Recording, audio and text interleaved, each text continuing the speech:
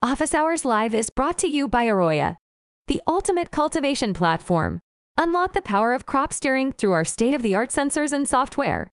Repeat successful runs and scale faster than ever before. Schedule a demo today at arroya.io.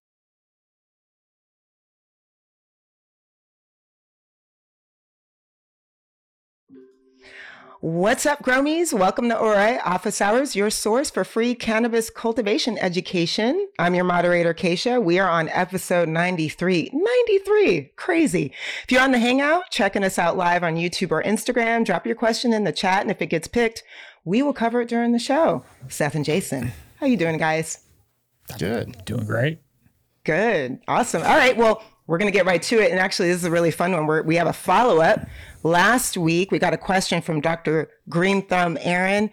He was dealing with a mixed light greenhouse, and he was getting some re-veg by the heater and wanted to know what they could do to stop re-veg. So one of Seth's clients, dropped in a response. I'm going to read it out loud here.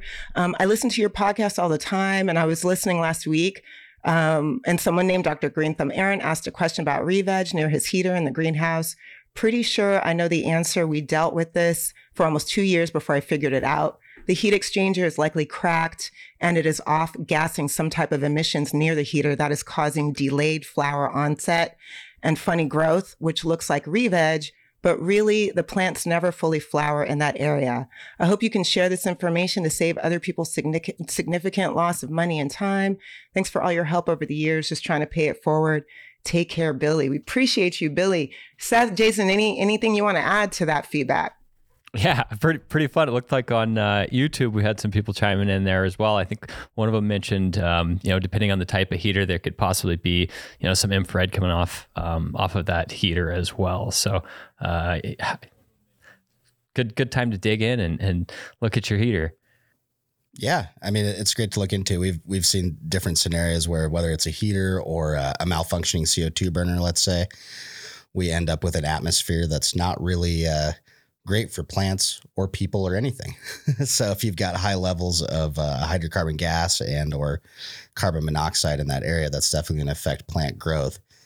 And it, to me, totally makes sense why it'd be localized in that area, right? You've got a really high concentration of these gases and it dissipates pretty quickly across the room, but it's always high near that heater. So got to thank Billy for emailing me on that one. That was pretty cool. Yeah, for real, goes to show you got to look at all kinds of things when you're dealing with trying to find a solution, including what's going on with the rest of your equipment, right? Cool. All right. Let's get into some questions. So we got this right in here. Someone writes, hello, I've got something that's been plaguing me for years and I can't seem to figure out what's causing it. My plants look great. They eat vigorously till the end of week 3. But for whatever reason, after that, the calyxes stop growing and the buds start filling out super early as if it's already week 6. By week 7, they look like they're almost done. And I end up getting a bunch of nice smalls and super low yield. Something I've noticed is the middle buds often end up being larger than the tops. Please help. I'm drowning in popcorn. What do you guys think? Could be a number of things going on. Since we usually are talking about irrigation in relationship to plant growth, we could think about possibly maybe a strain that doesn't respond to the specific irrigations that they're applying in there. So, it could possibly be that they're, running a more generative irrigation and then that they don't get any bulking on those buds. So they get, obviously good, nice nugs, but not to the size that they want. Maybe they're hand watering, so they don't have the option of doing multiple irrigations a day very easily. That would probably be one of the first things that I'd look into is, all right, what's the irrigation schedule look like? What are the cues that the plant is receiving through those? Obviously, environmental wise as well, we could look at some of the other cues that we talk about for how the plant responds to that. And there also could be a number of miscellaneous things, obviously, so what's going on in the substrate as far as nutrient management itself. So that's the first place that I'd try to look at is documenting irrigation types and how the plant's responding to that.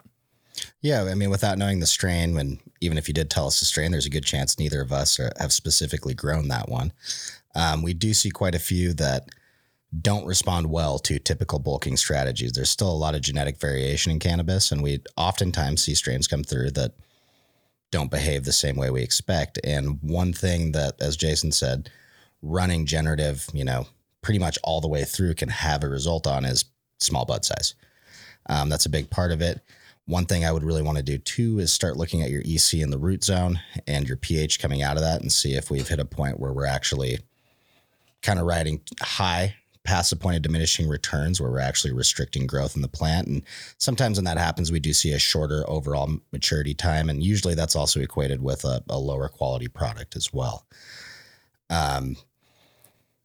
Otherwise, really make sure everything in your environment is up to par. When you've got, for instance, like let's say low EC and too high a light, we can see a lack of growth and a lot of stress on the plant. Low CO2 with too much light, we'll see more stress on the plant. There's a lot of little factors that can go into it.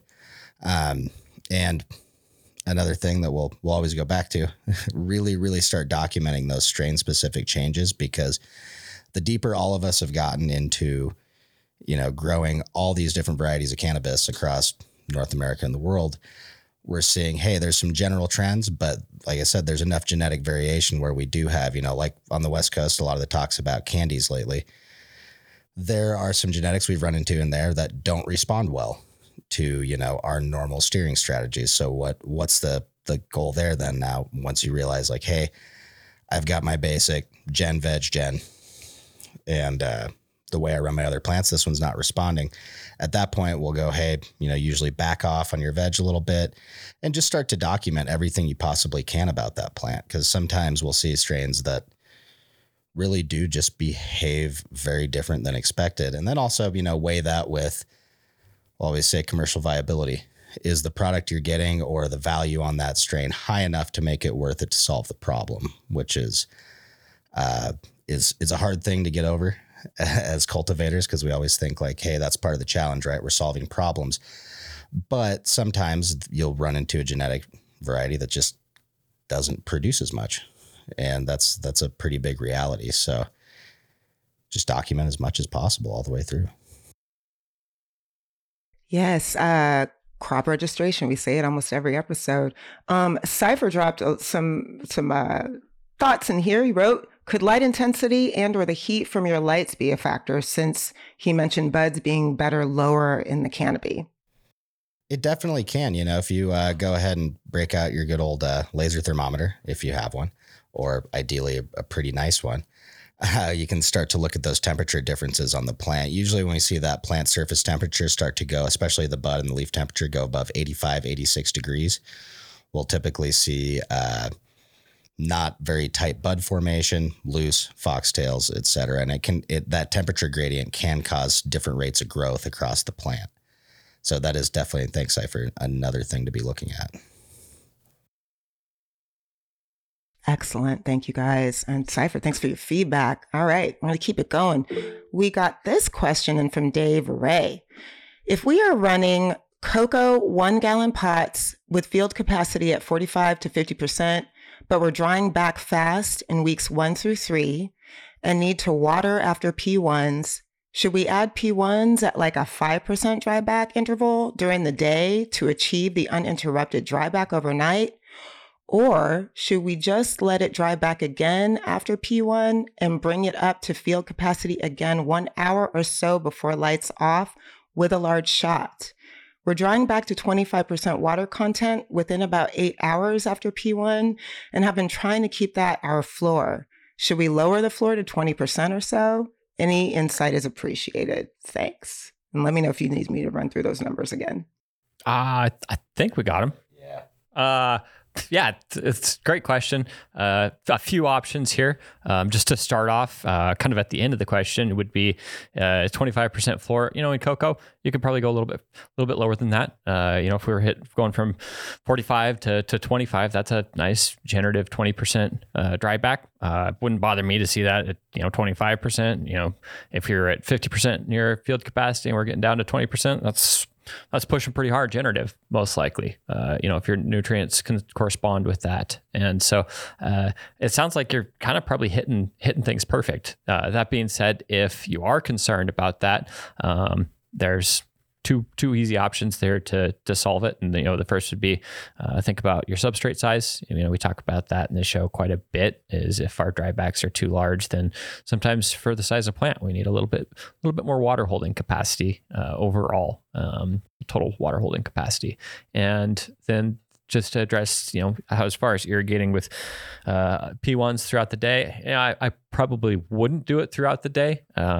What you can do is there's kind of two options. If you have, say, like a 1 hour irrigation window at the beginning, if we need to balance out our strategy a little bit, our generative strategy, let's say that the Qs are plenty enough for that strain, we can just widen up our irrigation window slightly. So maybe go from 1 hour to get to field capacity to 2 hours to get to field capacity. And then the other option there would be is if you still are trying to push generative really hard, and you feel like those drybacks are too much before the next irrigation or before the irrigation the next day, I wouldn't get to field capacity 1 or 2 hours before lights off. What I would do is just try and add enough water to keep you above your floor, right? So let's say we hit field capacity at that 45%, and let's say you're hitting 20% field capacity the next day. Your floor is 25%. So 1 hour before lights off, I would probably do a 5% irrigation, or even better, 2.5% irrigations, fairly subsequent. I can't say it. Subsequently. There you go. Close Thanks. together. Appreciate it. Yeah, I mean, that's kind of usually what we're looking at. Number one, if you're hitting a point before week 3 where you're having to put on supplemental shots in the afternoon as a P2, that's probably a good sign that we either want to veg for a shorter amount of time, get a smaller plant, or look at upping to perhaps a 2-gallon media from the 1 gallon. Just as Jason said, there's a few options that you can do. My favorite is to look at beginning my corrective irrigation at 2 hours before lights off, or even 3, depending on how many benches in the room I'm going to have to irrigate, just to take that into account. And basically, we're looking to correct by about the amount that you think you're going to over dry. So if you're looking back over, like, let's say the last week, and we're seeing that, hey, I've only put on P1s and I'm ending up at 25. Then the next day it's 22. Then the next day it's 20. And I actually have a fairly predictable idea of where I'm going to end up the next morning. All I'm going to do is correct by a little more than the amount that I need to, not over dry. So if I'm going to go 5% past where my floor is, I'm going to correct by probably 5 to 8%, and just maintain that. And then, the other thing we're looking at too, when we're talking about how far to push your drybacks, especially in cocoa, that's where getting some EC measurements is really important. If in that time span, you're starting to stack up a pretty good EC stack, let's say in the 5 to 8 range, and you're swinging up to 12, 14 on a dryback, when we start looking at that floor for drybacks, we're also taking into consideration how much osmotic pressure we're putting on that plant. So if I've got more EC in the substrate and I'm drying back, I might see that EC start to get drastically higher at a certain point, whether that's 22%, whether that's 18, whether that's 15. It depends on how much salinity I actually have built up in that block. So I want to make sure that even if I dry them down to 20, if my EC starts spiking really, really high, I know that I might be pushing it with that plant and probably, altering the amount of productivity it can get in a given time frame. If we dry down too far, that EC gets too high right when the lights turn back on. If there's too much osmotic stress, we're losing out on plant productivity for a few hours. So there's kind of a fine line to dance between applying enough of that osmotic pressure and not drying back too far to the point where we're actually stressing the plant to in a negative way. When we talk about like plant stress on here, we're really fooling the plant in terms of stress. We put this plant in an ideal environment for growth. We're controlling everything it needs. And we're not actually trying with our drybacks to push it to a point that's going to put the plant into true drought stress. We're just trying to influence the way it's growing and what's going on inside the plant to affect the morphology. So I think that's a good thing to keep in mind when we're talking about where to set these dryback floors. And just like Jason said, 20% is a great floor. The more metering you're doing, the more measuring, the better idea you have on where to draw that floor too. I've been in situations where I'm watching all these plants go along. I've got a pretty, from day one, my cocoa ranged from 45 to 60%. Particularly bad batch, let's say, where it's really uneven, that's where I'm going to be more conservative and say, hey, if I push 20, I know I've probably got some down pushing, temporary wilting point down at like 15 or below. So that's also where I'm going to make that choice in trying to make, the best choice for the average distribution of plants, not necessarily the best choice for the best ones or the best choice for the worst ones, but trying to hit that average and keeping that average conservative. It's not terribly hard, but the more you can look at your population as a whole and start working with averages and then working on consistency, the easier it is to make some of these choices for sure. Love it. Thank you, guys. Dave, thank you for that question. All right. We got a question here in the chat from one of the Gromies. They want to know, is there a Modbus connection capacity with an Arroyo deployment? And that's for either the Arroyo Go or Arroyo Core. So there is possibly a certain deployment out there somewhere in the world that does have some Modbus connections going. We are working on getting that into the production capacity for Arroyo. So early stages of that, as far as a native connector, native integration, is in the roadmap for deployment. So, obviously, if you don't want to wait, you're welcome to use our open API and just build out a data connector from that API to a Modbus format. Cool. Thank you, guys. All right. And speaking of Arroyo Go, Chronic Sosa dropped a comment on YouTube here. Just got my Arroyo in the mail and had a question. Should I compress the cocoa really hard where the probe sensor goes? Also, what is the best way to make holes in a square 1 gallon pot for the Arroyo sensor? Good questions. We've both seen this a ton where a lot of times data might not be the best to make decisions off of, coming down to installation consistency, just installation practices. And it's one of the reasons that we early on started chipping with our template tools. So I love this question. It's very, very important when you get things set up. Compressing your cocoa where the sensor's going in, try to avoid it. Absolutely not. We want that pot to be as consistent as possible, as uniform, so that the area we are sensing with the prongs is representative of that entire volume. That's going to help us make sure that the water contents and the ECs that we're getting are representing the entire pot. So the volume of influence for the Arroyo sensors is about 1 liter. So you think about a little bit larger than my fist, probably. Like think of pop can, like how much liters that is. Yeah, what's that? 2? No, not quite. Oh, that's 1 liter. 1 liter. All right, so yeah, if you reshape that a little bit fatter and square, or cylinder, then that's the volume that the Teros is monitoring. And so when we are using these measurements, we're kind of making the assumption that, hey, the consistency in this substrate is enough that this volume that we're measuring is going to represent what the roots are interacting with. And so that's the first answer. And then the second answer, for square hard pots, they can be a little bit easier than round hard pots. For round hard pots, we always recommend making a cutout in the pot itself so that sensor can stick past the round part, which we had some pictures here, I think I'm on my computer somewhere.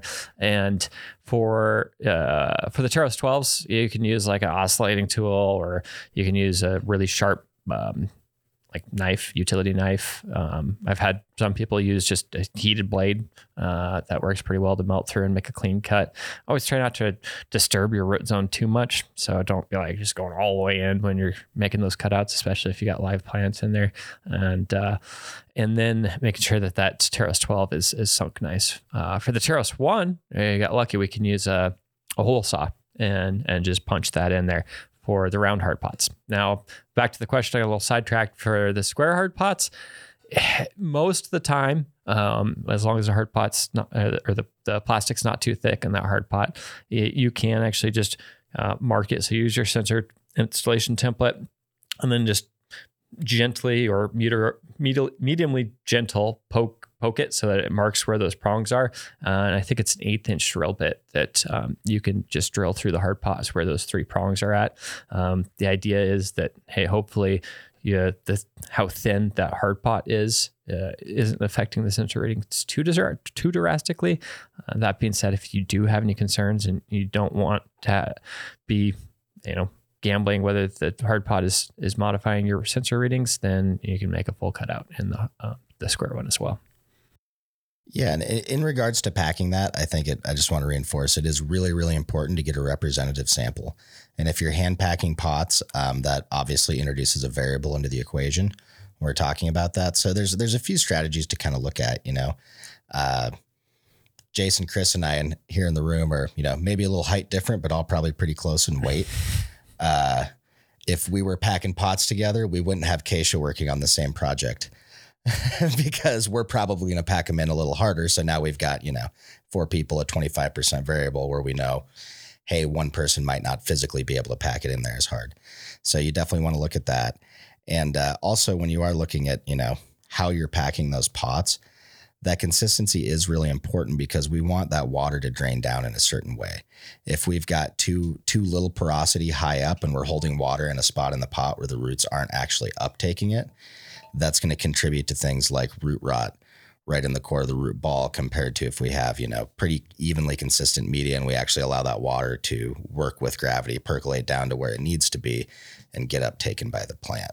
So if you are still in, hand filling pots, really, really pay attention to that and understand some of the differences between working with, like Royal Gold's Tupper is something I've used quite a bit in the past that we would add some perlite to it sometimes not, but knowing that we have that perlite content, that hard pack is a lot more important compared to running straight cocoa that might have a heavy pith content, and we don't have to pack it in really tight to get good water holding and even water holding capacity.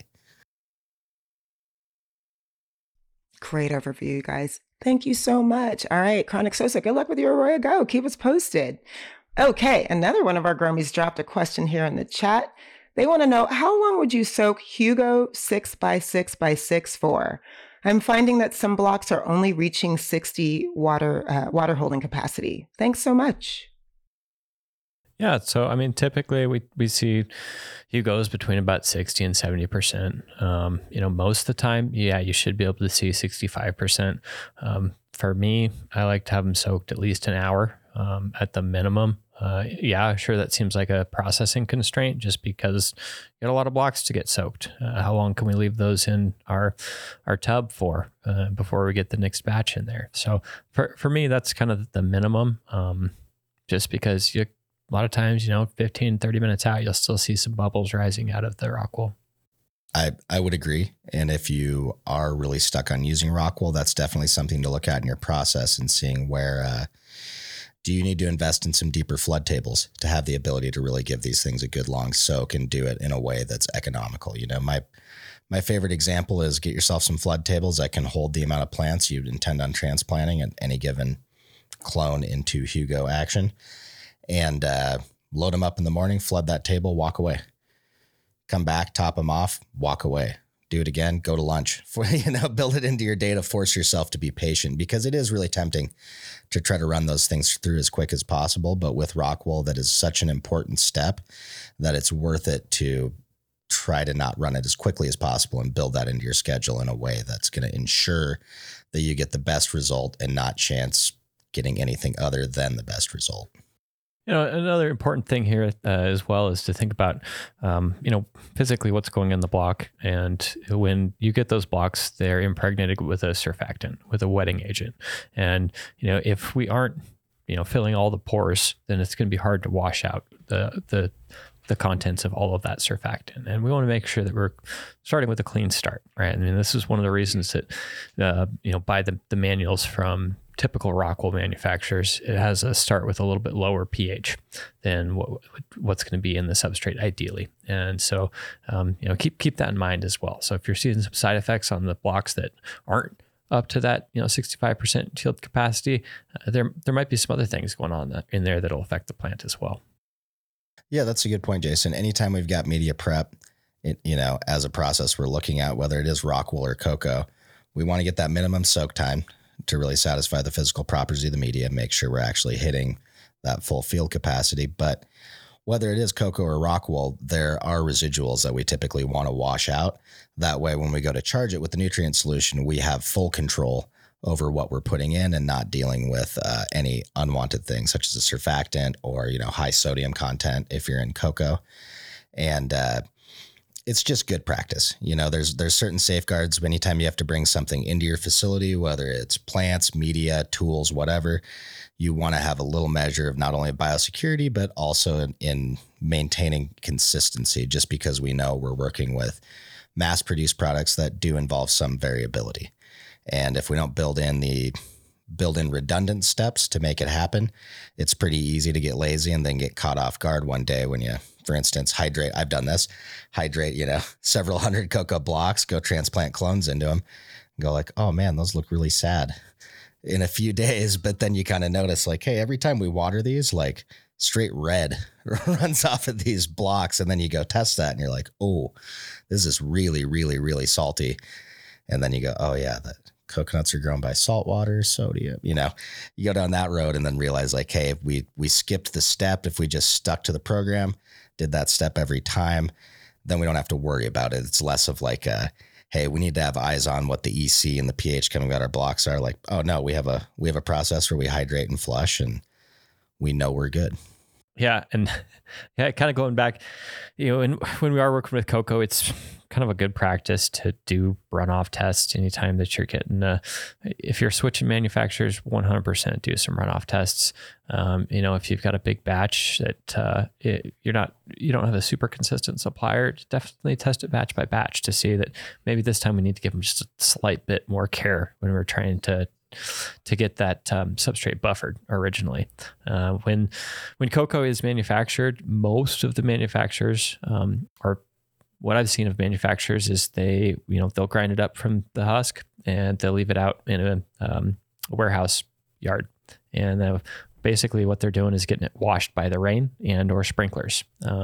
Certain manufacturers do add some calcium to their sprinklers to help buffer any of the solubles that are in that cocoa husk. So kind of keep that in mind when you're working with cocoa, any natural product like that. Rock wool, for the most part, is pretty consistent for manufacturer.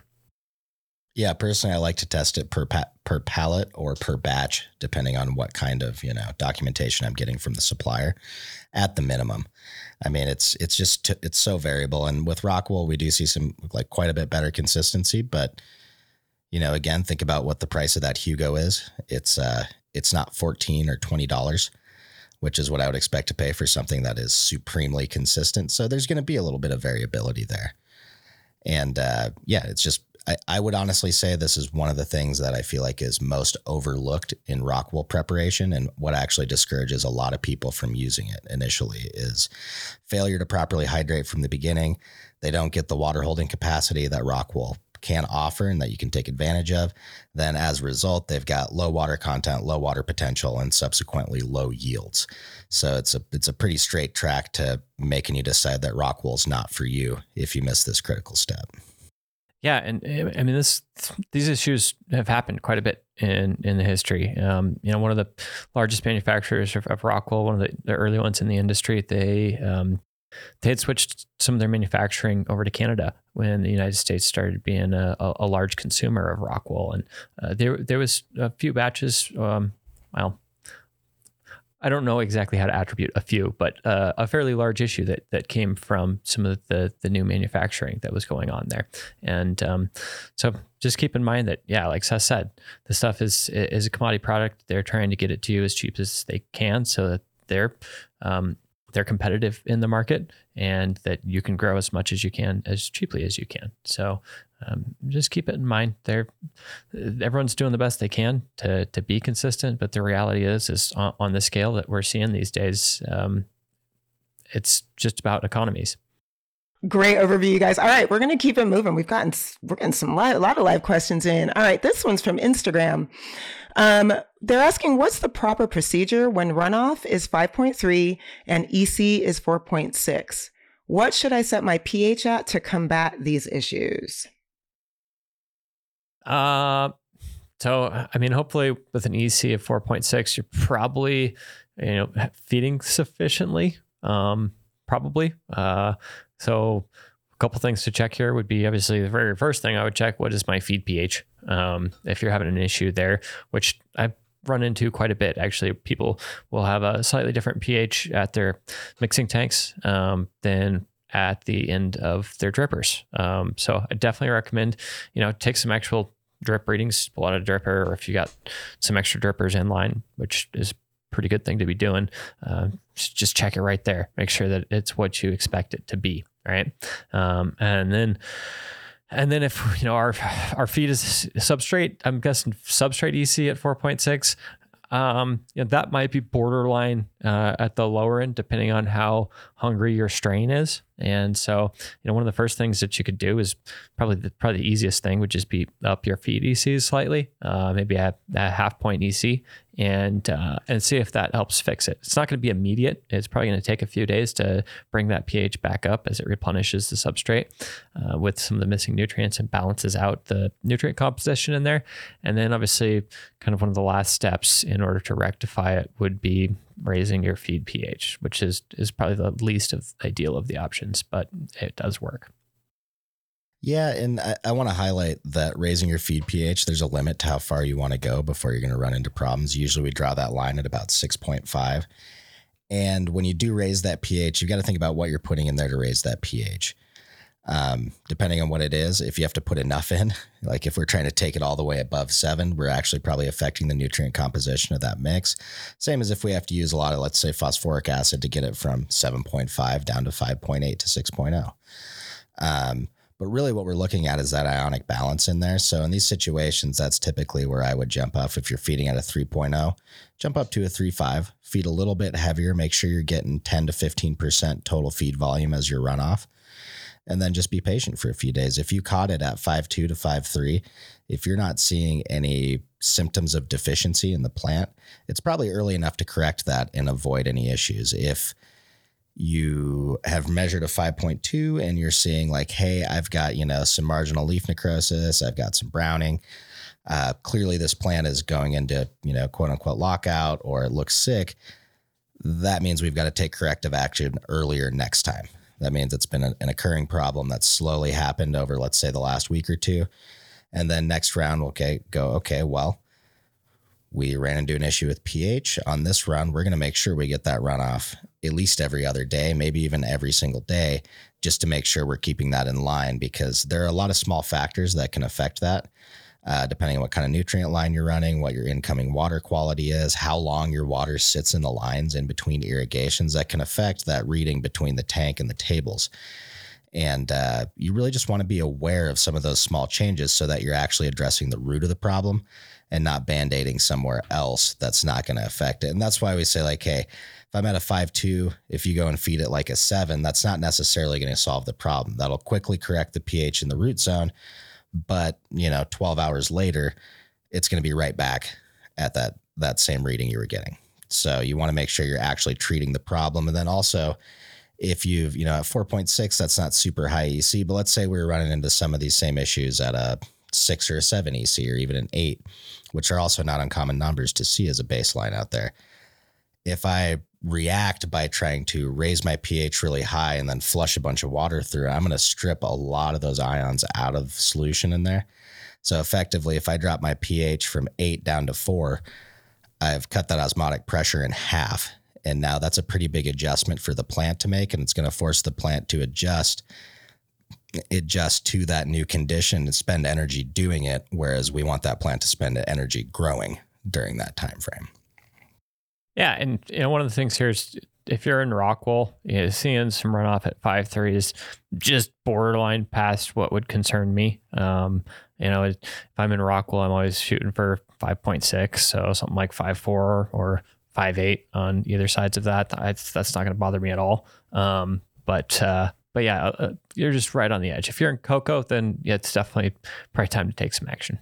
Yeah, that's a good point, Jason. If you're going in at let's say 5.6 and we see a drop to 5.4 or 5.3, and then we're looking at the graph and saying, hey, my EC is not spiking really high at the end of my dry back. In fact, I'm seeing a fairly flat line. we can start to monitor the plant in a way where we know like, hey, this is positive confirmation that that plant is feeding. I'm seeing that EC being pulled out of the media. pH is going down, which tells me that the plant is pulling negative ions out of the solution. Okay, the plant's doing what I want to. It's feeding. It should always, in most cases, we should see a slight shift from input EC to runoff EC downward. Not huge, usually 0.2 to 0.3, but it's a good indicator. And just like Jason said, if you're in Rockwell, maybe don't worry about it. Maybe push a little bit heavier, higher feed to try to get that back in range. But make sure that it's not always look at your plants. If this is the first time you run into this issue, one of the best things you can do is snap a picture, archive it somewhere where you've got some good labeling, and you can go back and say, hey, what did this strain look like at week 3 with a 5.3 pH and runoff pH, a 5.9 input pH and EC. Hey, here's what it looks like. Here's this shade of green. Now in the future, when I'm trying to diagnose that, if I see some variation in any of those numbers, I can have a reference and say, oh, well, with these numbers, this plant looked horrible. It was bad. Or, hey, I know it's trending down, but this plant seems to take it. All of these plants have a certain tolerance range for various factors, including pH. So that's why, we talk about some plants that will tolerate a much higher EC for the entire duration of the run versus other ones that want a lower EC. Part of our job as cultivators is documenting that and really starting to nail down some of those strain-specific things to be looking for, especially in the world where if you're at all in commercial cultivation, in certain markets, you might have to run, 18 to 30 different strains all the time. So learning some of those differences is really important. That way, if you've got someone trying to manage a room with 10 plus strains in it and they have, a hard set of rules, they can know that, hey, at 5.3, this plant actually seems to be okay. But if our runoff tests start to show below a 5.0, maybe that's where we draw corrective action. And then personally, 5.0 is where I definitely start to draw a line and say, hey, I need to take corrective action. 5.3, I'm going to take runoff the next day and make sure it's not drifting down. Nice. Thank you guys for that. Sweet. All right. We got another question in from Instagram. I really appreciate this one. They write, I work at a nursery and was wondering if there's any tips on how I can transplant my clones into a veg room with a higher par reading around 350. The clones are under LED at around 250. Do it at the right age. They should handle that jump pretty easily as long as they're well rooted, and hopefully they are well rooted by the time that you're at 250 ppfd. So tips would just be make sure that you're irrigating appropriately for that age and keeping an eye on what those water contents are. We always want to make sure we're supplying fresh nutrients, but we're not over irrigating because we want to exercise those roots so that they're seeking out new water and engulfing the new media. Yeah, and make sure you can keep up with your humidification needs. That's a huge one. I know, again, as cultivators, we'll all get jaded from being in this hot, wet room all the time. But your veg room, actually, depending on the plant population in there and how much biomass you have, a lot of times we see a huge fluctuation in humidity from when you're taking teens out to bringing clones in. And sometimes it can take a lot more humidification capacity to keep that humidity above 70% and make sure that your clones you're putting in aren't immediately over dried out and we do some leaf damage. So that's one thing I've seen people who are really starting to push production capacity struggle with, because, if we're switching from a 6-week veg and getting it all the way down to 2, part of what that 6-week veg was doing was accounting for other inefficiencies. We weren't just overgrowing the plant, but 6 weeks means, okay, if we can get our humidity under control, yeah, I could wait 10 days until I put on a good irrigation, and that's absolutely not the goal here. So make sure all those factors are in line, and a 250 to 350 jump is usually a pretty darn good move. Provided that you're actually hitting 250 in your clone room. Typically I see it in about the 150 to 200 range. So just make sure you're keeping all your parameters in line. And when you are cloning, make sure your clone tech all the way through is good. You're cloning with healthy moms. I know we kind of hammer on that here. Make sure your moms are healthy. If you're not achieving well over a 90% success rate with your cloning, you need to take a serious look at your SOPs, because even though you have surviving clones, there's probably a lot that are coming in with bacterial contamination. So, hey, it all looks good, but eventually the roots become so infected with various different kinds of bacteria or fungus that the plant will just hit a point and stall out and then die. It can only grow so big if the plumbing down below doesn't bring water up, right? So make sure everything is checked off. That's kind of all of our advice here usually is go back to the holistic approach, right? Make sure you're not missing anything. All about that holistic approach. On the subject of moms, that's a perfect segue. Incredible. We got this question on YouTube. Someone wrote, my moms sometimes show some pre-flower. Why? Because they want to make marijuana. No. Yeah, no, I mean, that's something to seriously talk about here, though. Keeping moms for too long, a lot of strains that we've shown will tend to, there's a few factors to consider here. If I've got a mom that I'm growing for 6 months or a year in, let's say, a 10 or 15 or 20 gallon pot, throughout that entire growth cycle, I have accumulated most likely a lot of biodiversity in the root zone, much of which is not going to be beneficial for my plant. So, and over that time too, I'm going to have a buildup of dead organic matter in there. So basically I'm making a nice little bacterial soup going on down there. And it's really, really hard to maintain good mom health. So you have this slight level of stress that's slowly building on your mom over time. And just like when we see a, fully female cannabis plant shoot out some pollen towards the end of the run, shoot out some stamens when it's ultra stressed, we're seeing that same kind of reaction in the moms. They're hitting a point where the plant's response is trying to reproduce because biologically it's becoming unfeasible to keep surviving if you want to like kind of anthropomorphize it and put reason behind plants doing what they do. So yeah, basically if your moms are pre-flowering, most likely you need to freshen them up. Or, we talk about the difference between photo period and autoflower plants. It's more of a sliding scale and less of a one or the other.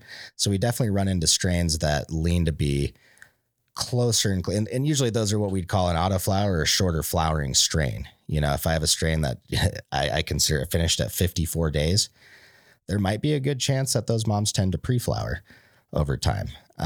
So usually, go back, keep your moms young, and then understand too that if you do have a pre-flowering mom and you try to cut off of it, you're better off trying to regrow new moms than you are trying to actually run the cuts through a round. You're most likely to end up with some strange single leaf re-veg, odd loose bud formation, and in my experience, generally lower yielding plants when I try to run those clones. So best advice, make sure your moms are young, fresh, and then, hey, again, write it down.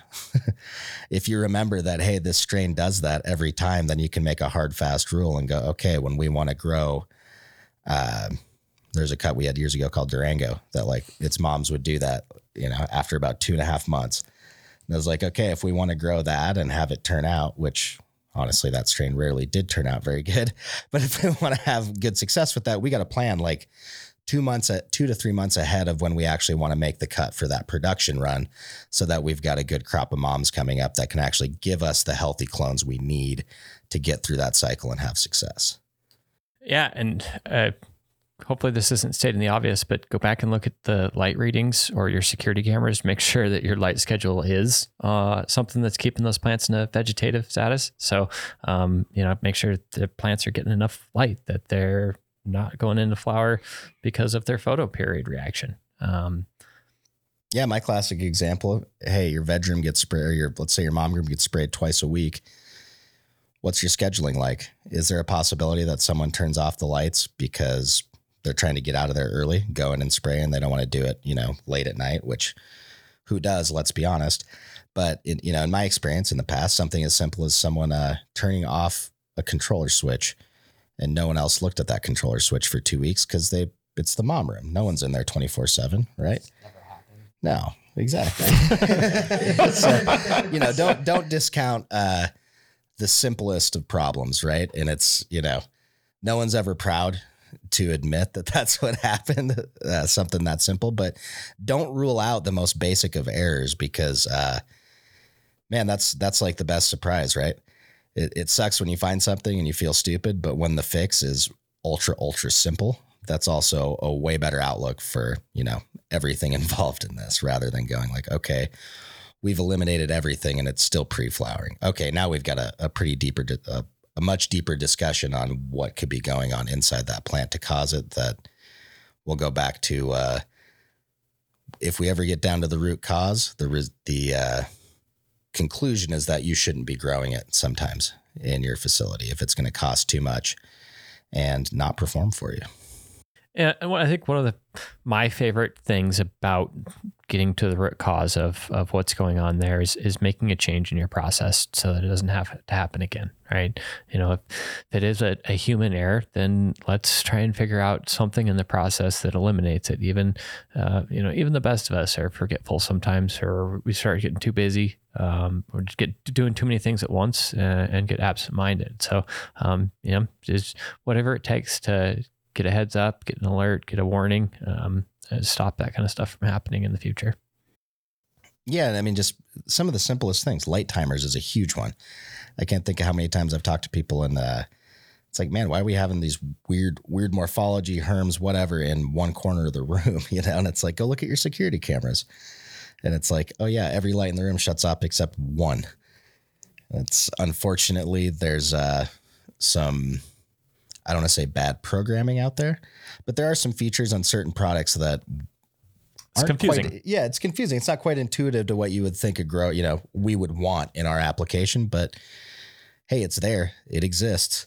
And if you're not aware of it, you can butt your head a lot of other places before you find a real simple solution. Like in the light timer case, replacing your light timer is a hell of a lot cheaper and easier than chasing, a nutrient deficiency or genetic boogeyman that you just can never really track down. Mm-hmm. Great advice. Thank you, guys. All right. Marco has a question he dropped on YouTube. He wants to know, what temperatures do you recommend in veg when lights off? So what are some considerations for Marco? For veg, so 18.6, we're trying to get plant growth. I like to keep my temperatures up. So, 80 degrees to 84 or 85 probably is pretty reasonable for lights off, as long as you can keep your humidity in the right ranges. I talk about this quite a bit, and that is, I almost never really look at relative humidity very often. I'm never actually saying, hey, this is the humidity that I need to be at. What I'm saying is, hey, this is the temperature I want to be at. It's in the VPD range that is desirable for the best plant growth here. And then I'll set my relative humidity to make sure that VPD is in check. Right. And so it's kind of like the last variable that's dependent on the constraints that are important to plant growth. Yeah. Ditto. Keep it up. Keep that plant growth going. I know historically a lot of people have run let's say a 10-degree diff all the way through the life cycle of the plant. While that's doable, part of running those higher temperatures is also what allows us to achieve a 2-week veg and get a plant, a similar size plant to what we used to grow in a 5-gallon pot in a 1-gallon pot, and get it done in a much shorter amount of time. Heat really affects plant metabolism. So keep that in mind. If you're dropping your temperature at any point, we want those overnight diffs later in the flower cycle. But while we're trying to build structure, cold slows the plant down holistically. I'll use that word again. It literally slows every cell in the plant down when it's below those temperatures. All right. Good luck out there, Marco. Okay. We have a question. It's follow-up from something we talked about last week. Tricone Cowboy wrote, last week's convo about if you were to grind your cocoa into coffee ground consistency, it would create a higher than desired water holding capacity. It got me looking into my can of cocoa. I did the dry, wet weight test and discovered its 81% holding capacity. Is this a media you would use? And if you're already stuck using it for the time being, what would be the best watering practices? 3-gallon plastic pot hand watering. Thank you. If you got a big pile of that, go buy some perlite and mix it in. And in traditional soil science, we want it, 25 to 30% pore space in the media. So that means that going above, 70% volumetric water content, Okay, now we still have the volume of the media to account for, and we've already gone past the point where we've used up all of our pore space. So if you're hitting 80%, that's probably erring on the too high side. Is it impossible to grow in? Probably not, but it's going to be a lot more difficult to get that plant up to size without, throwing off your pH or overwatering it, because you've got so much water capacity, and you hit a certain point in saturation where it actually really is affecting the oxygen holding capacity of that media. And that's what happens when we, quote unquote, drown a plant out, right? We're just keeping it literally underwater so much that we can't get enough oxygen infiltration into the media, and those roots can't respirate. They're drowning, just like we would if we started having, too much water being in our mouth where we want to breathe, not where we want to drink. You getting waterboarded lately? Yeah, a little bit, it's average. It happens. Where are you guys hanging out? Waterboarding? No. Sacramento. Oh, shit. We love you, Sacktown. All right. Love that question. Thank you for that. Okay. We got, Trent dropped a question about our sensor technology. He wants to know, can you explain to us the difference of how an EC graph would look between the Terrace 12 and the new dielectric sensor? From my understanding, a Terrace 12 is a calculated measurement. So if I sucked half the water out of my cube with a vac, it would assume that the EC has risen when it actually hasn't, for example. Could you give your insights? Yeah, sure. We'll dive into this. So Terrace 12, it's a capacitance-based measurement.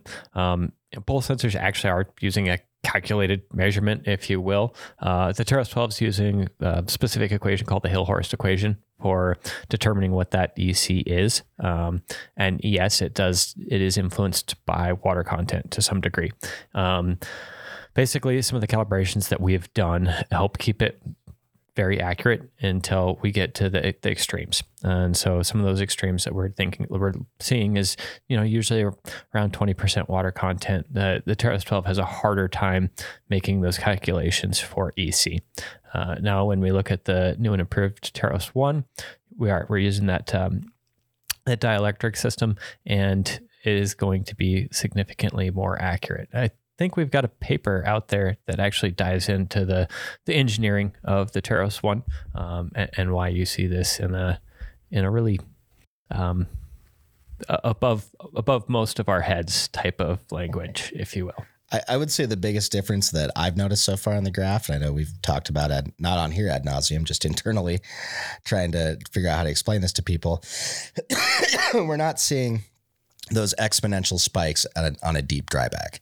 So basically, when you're using your T12 and you're going in a 20 isn't a hard line. Like once you go below that, that's typically when we start to see the equation not be as accurate. Where you might cross the 15% threshold, let's say, and suddenly your EC goes from, hey, we're rising very nicely and predictably up to, from 5 to 9 or 10.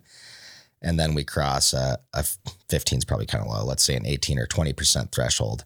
And then now we see it go exponential so quick that it immediately pins from, 8 to 30 inside of like a really short time frame, like less than half an hour. That's the kind of behavior that the Terrace 1 just doesn't display. We're able to see a more accurate reading at those lower contents. And the tough thing to gamble there, right, is at least with the T12, what we know is like, hey, when I see that starting to spike, I know it's raising. I might not know exactly how much, but I know that's probably starting to get to a point where my dryback's becoming risky. I'm starting to really spike that EC and potentially go to a point where I'm going to hurt the plant. With that T1, we just have quite a bit better visibility in some of these more extreme dryback ranges on knowing when we're in a safe zone and when we absolutely aren't, rather than focusing on, okay, I know I'm in a zone where it's starting to become mysterious. The T1 can kind of help guide us through some of those murky waters and deciding if we've really jacked it up too high or not. And, an important thing to remember too is even though we do have this better visibility, whatever media you're working with will hit a certain point where like, hey, I've got my sensors stabbed in and I'm reading 12%. Okay, if I'm looking at, different types of media, Rockwool helps maintain a little bit more consistent media. little bit better of a sponge. But if I'm talking about cocoa, there's like a few other factors. If I have a plastic bag around that cocoa, I'm gonna have a little bit better moisture retention, a little bit more even moisture. If I've got a mesh bag and I'm going down to a certain point, I've got a gradient in the pot itself, just like, I can't remember if it was last week or a few weeks ago, we were talking about, really big pots and your sensor placement being important because the center of the pot's can be much wetter than the outside. That can still happen in a 1 or 2 gallon mesh sided pot. So if that's the case and I'm going down to, let's say, 15% or below, I now know at that point that we've hit a saturation level in the pot where the pot itself is pretty inconsistent. Even if I took that probe and went from the top to the bottom, I'd start to get uncomfortably low readings everywhere. And that's probably pushing it just a little bit too hard in terms of water stress on the plants, especially when I project that across the population. If I have one that's questionable, good chance I have several that are definitely in the red, and I should be worried about them. Yeah. Thanks for making sure that people know that it's not exactly at that line when we start to lose accuracy. It is extremely media dependent for that TROS 12, and it is exponential as well. So the farther we go past that line where it starts to not be exactly perfect with the EDC, it gets farther and farther and farther from the exact one, the lower we go in water content.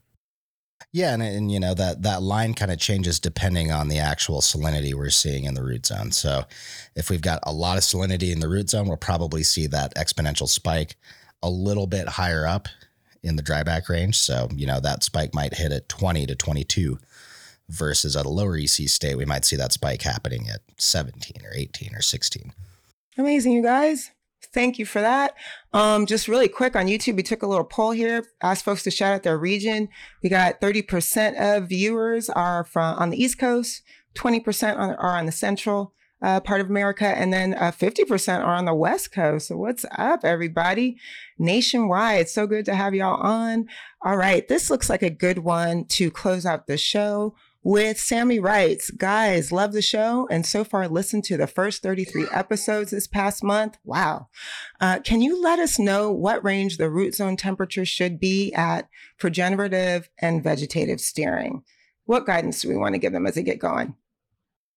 Yeah. So I think in one of those episodes there pretty soon, he's actually going to run into the answers to this question. But we'll go ahead and dive into it here right now. Root zone temperature is one of those things where there's not a lot of things that we can do to control it significantly. It's going to be a side effect of other parameters that we're trying to make optimal, right? And so that's going to be, we're thinking about temperature, air temperature of the room. It's going to be probably the biggest influencer of what that root zone temperature is. It's always going to try and gravitate to be about equal to the room temperature. That is in case we're using a hydronic heating system, which obviously then root zone might be more than the air temperature, just depending on those offsets.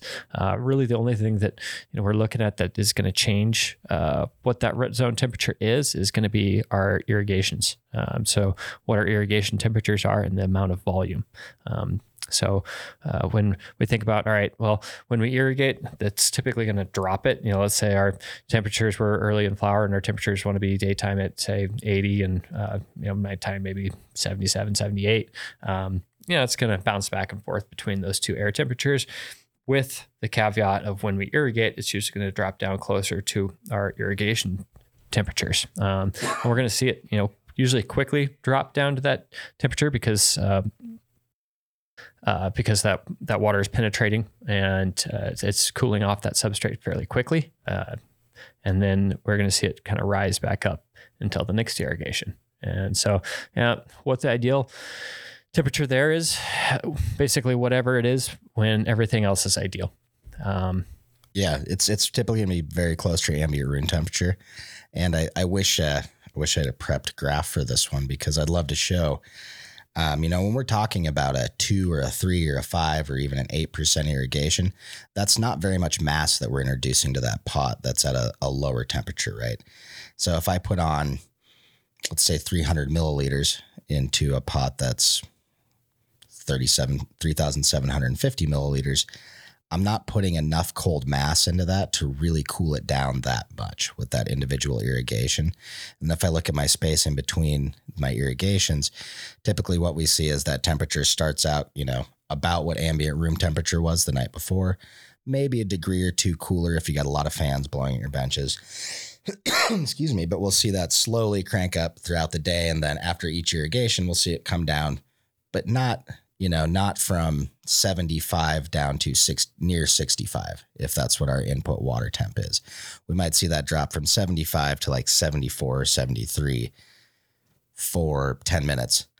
And then that water warms right back up. And we actually have an overall warming trend throughout the day where that root zone is actually just absorbing heat throughout the entire day. It's getting hotter and hotter and hotter and hotter as it approaches ambient room temp. And then once the lights shut off, if we have an overnight diff, it's slowly going downward towards what that overnight ambient temp is and then bouncing back up in the morning. So short story long, don't worry about it too much unless you're seeing something. And a good rule of thumb too is if you're for some reason seeing, over 80 degrees approaching 90, that's where we see like the most bacterial growth, most not necessarily fungal, but most bacterial growth. So that's part of why we want to keep it in that range. But all things considered, if your facility is clean, you should have no problem maintaining root temps at close to the ambient air temp. Yeah, and just kind of food for thought. For most of our indoor situations, what I'm going to mention is they're very, very small effects on it. So we're thinking about radiation and evaporation are going to be both things that can change the substrate temperature. And I actually have experienced outdoor growing in black hard pots, so much radiation on there that I did get unhealthy root zone. My temperatures were way up simply because I didn't have a very thick canopy, and black plastic hard pot doesn't have much surface area for evaporation. It's black, so it's absorbing more of that radiation as well. So a few of those things kind of just to bring up for conversation. Most indoor applications, there's not a lot of change in that substrate temperature because of those, but it's probably also why a lot of compressed cocoa we see in a white bag, or most of our Rockwell manufacturers are coming in a white-sided plastic. Yeah, just trying to eliminate that radiation variable or minimize it as much as possible. And, I want to highlight that the growers that typically have to worry about these issues, outdoor and greenhouse growers, almost exclusively. If I've got a greenhouse where I'm really struggling to maintain my overnight temperatures in the whole environment, that's where we're getting hydronic heating. Like Jason said, that's just hot water running through pipes underneath your benches that keep the roots of the plant warm enough. And usually we see those in applications where it's like, hey, part of the year we really struggle to keep the ambient temp at night above, let's say, 55 or 60 degrees. So the least we can do is keep that root zone warm enough to where we're not going to stress it. We'll still get good plant growth. And then, on down the line, part of where that comes in is trying to decide, okay, what's cheaper to heat at this point in the winter? Just the root zone to keep the plants trucking along? Or can I actually afford to start cranking natural gas and get that whole greenhouse volume up to that heat level that I want? And hey, if it's like 0 degrees Fahrenheit outside, you might be a lot more economical only trying to get it to 60 or 65 rather than all the way up to 75 or 80. Heat doesn't scale well in greenhouses. Amazing. Welcome to the wonderful world of data-driven crop steering, Sammy. Thank you guys so much. All right, before we go, have you heard?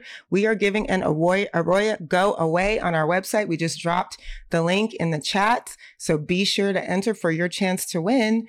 Seth, Jason, Chris Producer, thank you guys so much. What a juicy show. We covered a lot of ground today. And thank you all so much for joining us for this week's Arroya Office Hours. To learn more about Arroya, book a demo at arroya.io, and our team will show you the ins and outs of the ultimate cannabis cultivation platform. If you have any crop steering or cultivation questions you want us to cover, drop them anytime in the Arroya app. Email us at sales@arroya.io. Send us a DM on Instagram, Facebook, or LinkedIn. We want to hear from you. And if you're a fan of the pod, be sure to subscribe to our YouTube channel so you never miss an episode. Thank you guys so much, and we'll see you at the next session. Bye.